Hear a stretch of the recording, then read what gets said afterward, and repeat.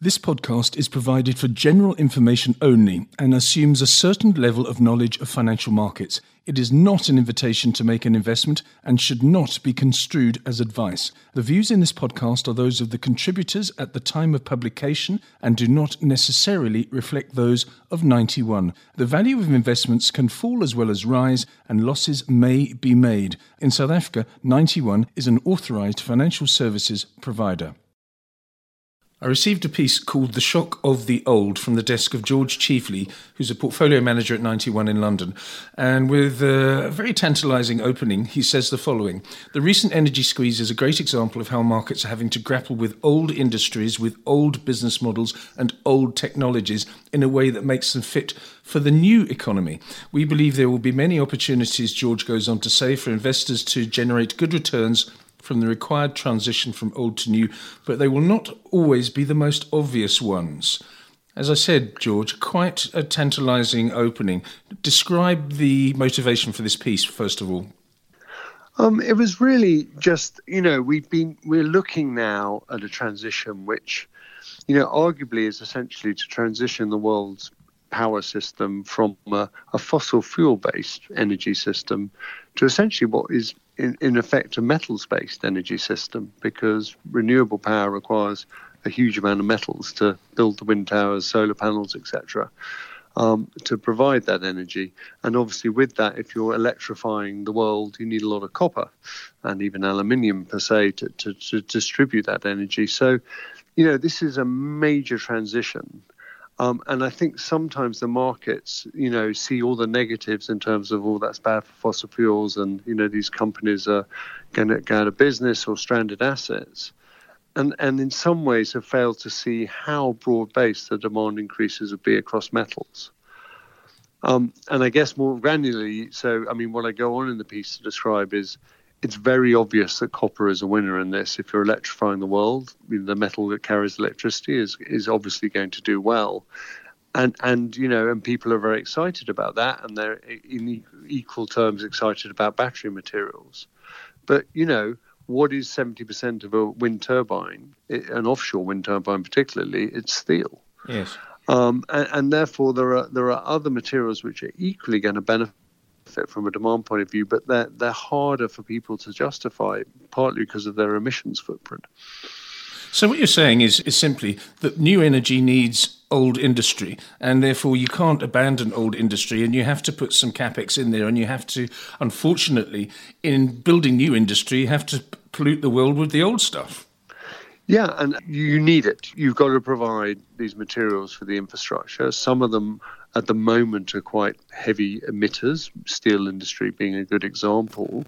But actually all metals, steel gets the attention because overall its emissions are large because it's so widely produced and huge volumes. But intensity-wise, other metals, aluminium is much more intensive in terms of carbon emissions than steel. It's just as far less produced.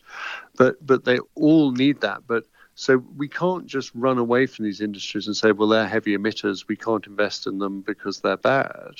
We need them. And so, the point is we need to invest in them to help them reduce those emissions as well as produce the materials we require. More generally, you say all the large mining companies slashed their capex budgets, capital expenditure budgets, from 2015 under pressure from high debt burdens and low prices. Is that being reversed?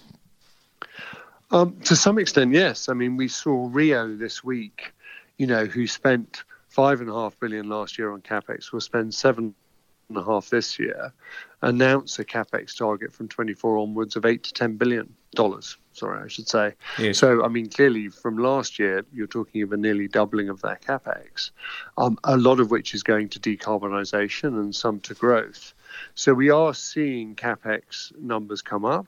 That's driven partly by companies with very strong balance sheets and being able to spend more, but also being driven, I must say, by cost increases, which we're seeing across the world, which they do benefit from because a lot of it's in raw materials. But yeah, we are seeing some rebuilding of that capex, and companies, because effectively a lot of them are now net cash, are looking certainly judiciously to increase it. What we're not seeing is mass approvals of greenfield projects. We're not seeing massive greenfields really approved as yet, but we are seeing a number of projects getting approved, which wouldn't have been, even a year or two ago. Yes, as they say, there's no cure for high prices like high prices. And obviously, a new supply will come on stream. But I get the sense that if it was 20, 25 years ago and we were in the same sort of cycle as we are now, commodity cycle that is, there would be people scrambling to dig holes and do outrageous merger and acquisitions. I think there was definitely more of a volume focus. People are, I've got to grow, I have to raise my volumes. Mm-hmm. I think these days people are very much more focused on growing returns, not volumes. Now, to grow returns without growing volumes is quite tough. So probably they will look at growing volumes at some stage, but they're going to be much more careful about how they grow them. What you don't get now is my company's target is to produce X million tons in 5 years' time, which we used to get quite commonly 20 years ago. I mean, in fact, people know they shouldn't be saying that. Their target's all around what my returns margins are going to be in 5 years' time. So commodity companies have had to adapt, first of all, but secondly, they've had to grow up. And I think the trend these days is for commodity companies to be run like other companies. Obviously, the cyclicality will always be there, but on the other hand, they're not as gung-ho as they used to be. I think that's true. I still... Maybe I'm too old, but I still think you've got to be cautious about saying, that this is forever and they've all reformed.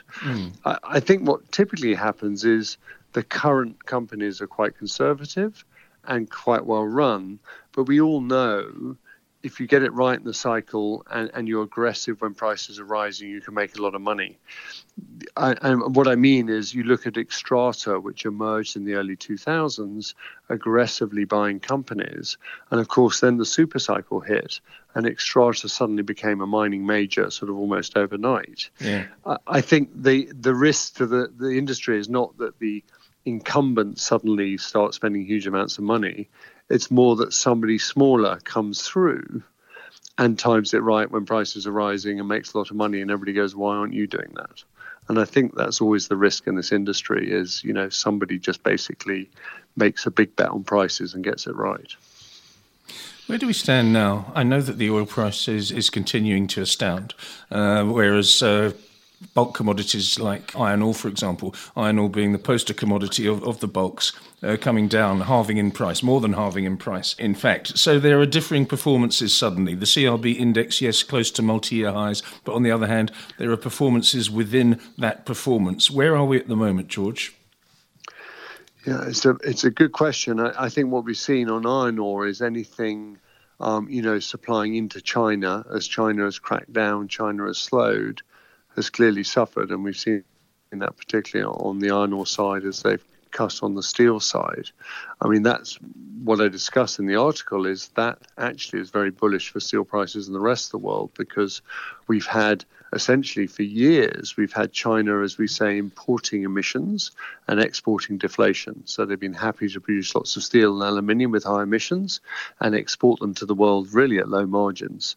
In the last 2 years, and particularly this year, China said we can't afford to produce these emissions and export cheap commodities. And I think that's a major change for the world. We don't have China exporting deflation anymore, and I think that will continue. I think that's very bullish for commodities where China was exporting, which is the likes of steel and aluminium, particularly. And that's, part of the thing I discuss in the article. So I think we're in an interesting structural change here, and we're seeing some commodity prices reset, really. On the short term, I think broadly one would say an iron ore is obviously an outlier, but we're seeing supply disruption is the focus. That's tightened up logistics supply chains, it's tightened up commodity supply, and has caused commodity prices to rise generally. I think the issue is, though, with those prices rising and that disruption, you will start to enter demand destruction in some markets.